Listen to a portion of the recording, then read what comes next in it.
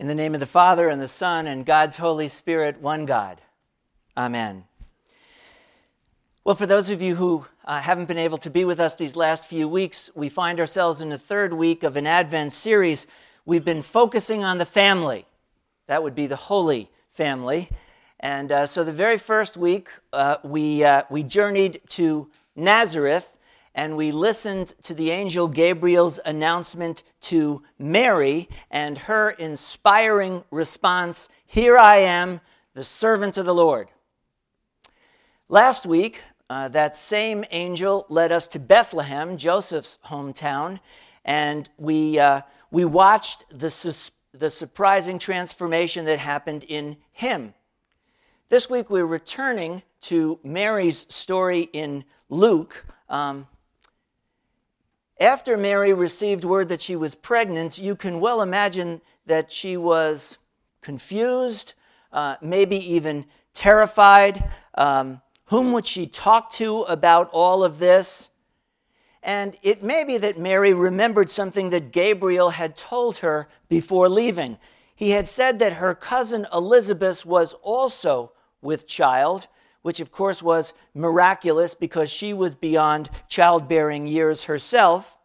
It seems clear in Luke's gospel that Mary not only knew Elizabeth, but that there was some kind of close relationship there. Maybe an older cousin. Mary maybe referred to her as Auntie Liz. Who knows? It was not unusual for couples in that day, even today, who are unable to have children, to treat their nieces and nephews as their own. And so maybe that's why Mary felt the way she did about Elizabeth. Whatever that relationship, Luke is clear. When Mary discovered that she was pregnant, she went with haste to visit her. The fact that she went on a 9-day journey over perhaps 3 mountain ranges to speak to her speaks volumes about how she was feeling. She longed for someone who she could trust, someone who she could share her story with, someone who would help her to make sense out of it all. Now, if Elizabeth and her husband Zechariah were like some of the couples that I have known who have struggled with issues of infertility, it's very possible that Elizabeth would have gone through several miscarriages before this, which would help to explain why Elizabeth went into seclusion for the first 5 months of her pregnancy. And in that case, while, of course, Mary needed Elizabeth, maybe it was a two-way street.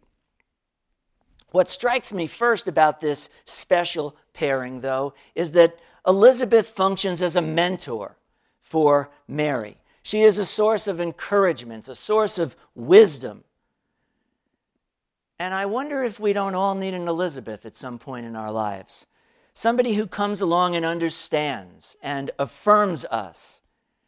And similarly, I wonder if at some point in our life we don't need to be an Elizabeth to some younger person. It could be part of God's purpose in our lives to mentor, to coach those who are coming up behind us.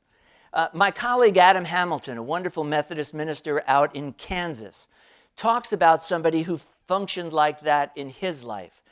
The guy's name was Bob Robertson. He was the senior minister of the church where Adam served as the youth minister. And when Adam graduated from seminary, of course, the bishop was sending him off to his first call. Bob called up Adam on the phone. He said, "When things are going well, you will likely find it hard to celebrate with other pastors." Because the reality is, we pastors can be a little insecure about hearing about other people's successes. He said, "When that happens, I want you to call me. I will be your biggest cheerleader.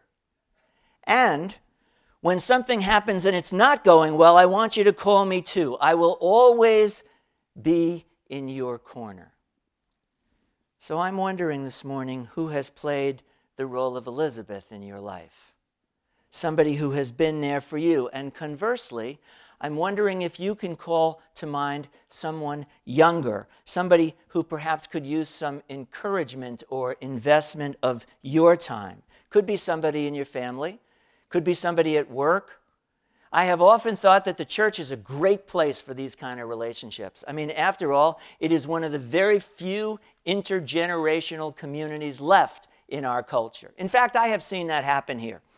We used to have this group of women here we called the Yaya Sisters. Older seniors, they were always there for each other. They were involved in everything here. Well, sure enough, a little time later, along comes this next generation of women. Paula Robinson, Kathy Moore among them. And we referred to them as the Yits. That is, Yayas in training.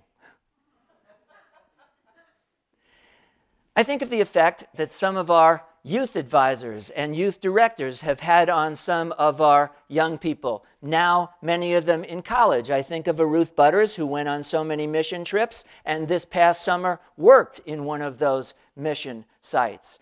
I think of the effect that some of you who are senior highs now can have on younger mid-highs or kids in elementary school when they come to Vacation Bible School or to Whirl. Just noticing them, just remembering their name, what a difference that can make. I read about this one couple in a congregation. They had great musical gifts. They sang in the choir. Somewhere along the way, they lost their only daughter. I think it was back in 2004. And they said it was like the music just stopped in their life. Until a number of years later, when their pastor asked them if they would consider coaching some other parents who had lost their children. And after praying about that, that's exactly what they did. They began to help others navigate that difficult journey. And a funny thing happened. They said as they helped others, their joy began to return. In fact, it wasn't long before they were singing in the choir again. Or I think of one woman, she is perhaps now in her mid-80s, who has probably informally mentored dozens of young men and women along the way. And this is how she describes that role. She says, I simply listen to these young men and women and encourage them. If they ask for advice, I give it, sparingly. Mostly, we just share our lives. She says, I'm working with a young woman now who looks at me like a grandmother. But I so cherish the friendship. The parts of her life that she shares reminds me of things in my own life years ago. I think of a Barb Brosomily from our congregation who has mentored dozens and dozens of social workers in Royal Oak. This is the way it works. It blesses the one who is being mentored, but also the one who is mentoring. And so Mary finds herself at the doorstep of Elizabeth. And can you imagine the effect that Elizabeth's first words had on her? Not once, 3 times in those opening words, she tells Mary that she is blessed. You are blessed among all women. Your child is blessed. And I'm wondering if Mary was really feeling blessed at that point. I mean, after Gabriel's terrifying announcement, she had just spent 9 days traveling with that secret strapped to her like a backpack. Along the way, what is she thinking? Is she wondering about the people in the neighborhood and how will they talk about her when they found out she was pregnant out of wedlock? Is she wondering, I wonder what Joseph is going to say when I tell him the good news? You and I know some of the horrible things that she had to go through being the mother of Jesus, how not long after his birth they had to flee to Egypt because King Herod was out to kill the child. Think of all the ridicule that she heard people talking about him during his ministry. And then, of course, finally at the end of his life, where is she? She is standing at the foot of a cross, watching her only son be crucified. Some blessing, huh? This is what led William Barclay, I almost called him Charles Barkley this morning. William Barclay once talked about the paradox of blessedness. Look, when you and I talk about being blessed, it is usually associated with a life of comfort and ease. We think about a home, a family. We think about a good job. We think about health and wealth. Mary's blessedness had nothing to do with material things. It wasn't born out of any security or physical well-being. Mary's blessedness came from being a part of God's plan, being used by God for a higher purpose. The piercing truth, writes Barclay, is that God does not choose a person for ease and comfort and selfish joy, but for a task that will take all that the head and heart and hand can bring to it. It's true throughout the scriptures. Think of Abraham in the book of Genesis. God says to Abraham, I want you to leave everything that you have ever known behind, your home, your family, your job. I want you to go to a place that you have never been before. And by the way, you're blessed. Think of the people that Jesus called blessed. Blessed are the poor. Blessed are those who are hungry now, who weep now. Blessed are you when people revile you and say bad things about you. It's almost like Jesus is saying, you are blessed and you don't even know it yet. Because God is going to use even your misfortunes for something good, and God will be with you. So maybe we should be a little more careful when we say, I am blessed, or when we wish God's blessing on someone. Those blessings may well come with challenges and adversity. Again, they are not about ease and comfort. They are about the joy of being used by God for God's purposes. And so Mary responds to Elizabeth's words by saying, my soul magnifies the Lord. My spirit rejoices in God, my Savior. Because joy, unlike happiness, can come independent of our circumstances. So Bill Buechner writes, happiness turns up pretty much where you would expect it. Good relationship, a rewarding job, a pleasant vacation. Joy, on the other hand, is as notoriously unpredictable as the one who bequeaths it. It comes not from changing our circumstances, but rather viewing them through the eyes of faith. So the Apostle Paul writes a letter to the church at Philippi. We call it the Epistle of Joy. Do you know where he wrote that letter? While he was sitting in a Roman prison cell, waiting for word as to whether he would be executed because of his faith.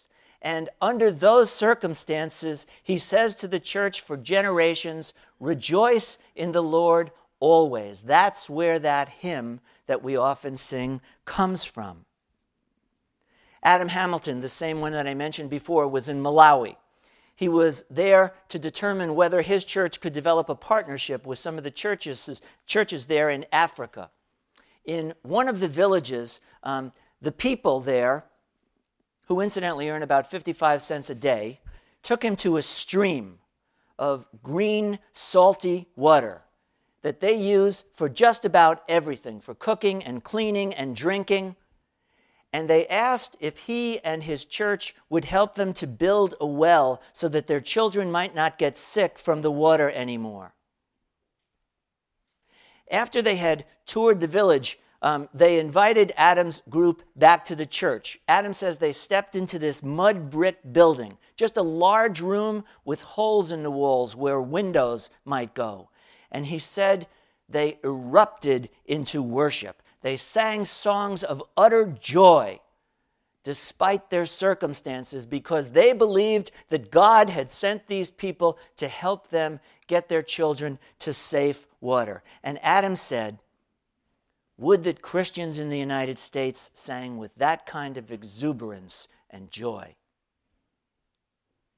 Mary, despite all of the dangers and risks and upended dreams, magnifies the Lord and rejoices in her God. Joy, I am more and more convinced, is a choice that we make when we look at our present circumstances, trusting that God is at work even when we are not aware of it.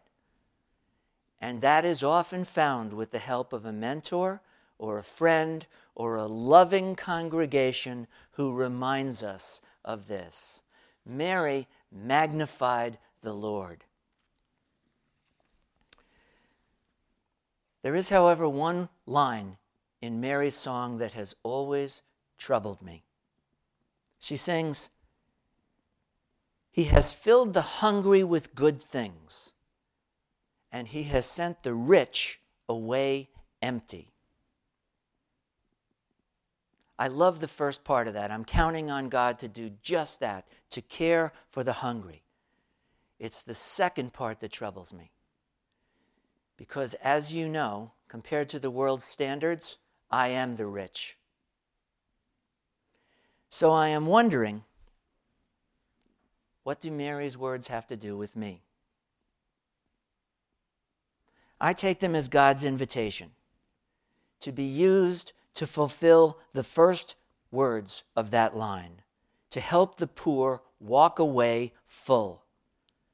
I am called to share my resources to pass along God's blessings. And in so doing, they go away full. And I discover what it really means to be blessed. That's why this Christmas, once again, we will give away our entire Christmas Eve offering. Let's face it, when we're out doing that last-minute shopping this weekend, there will be a time where you will think, what do I buy for somebody who has everything or can buy everything that he or she wants? If we are wise, as parents and grandparents, at some point we get to the place where we say, how much is enough for my kids and how much is too much? Whose birthday is it anyway? That's why over the last 6 years we have helped to build a well in Kenya. That's why we have helped victims of human trafficking at Sanctum House. That's why we have helped injured animals be rescued at the Howell Nature Center. That's why we have helped get young girls off the street by giving to Alternatives with Girls. And last year we helped refugees in Rohingya through a program that Chris and Kay, who were here at the first service, helped us to discover. And that's why this year we will give away what we get, all to the Welcome Inn.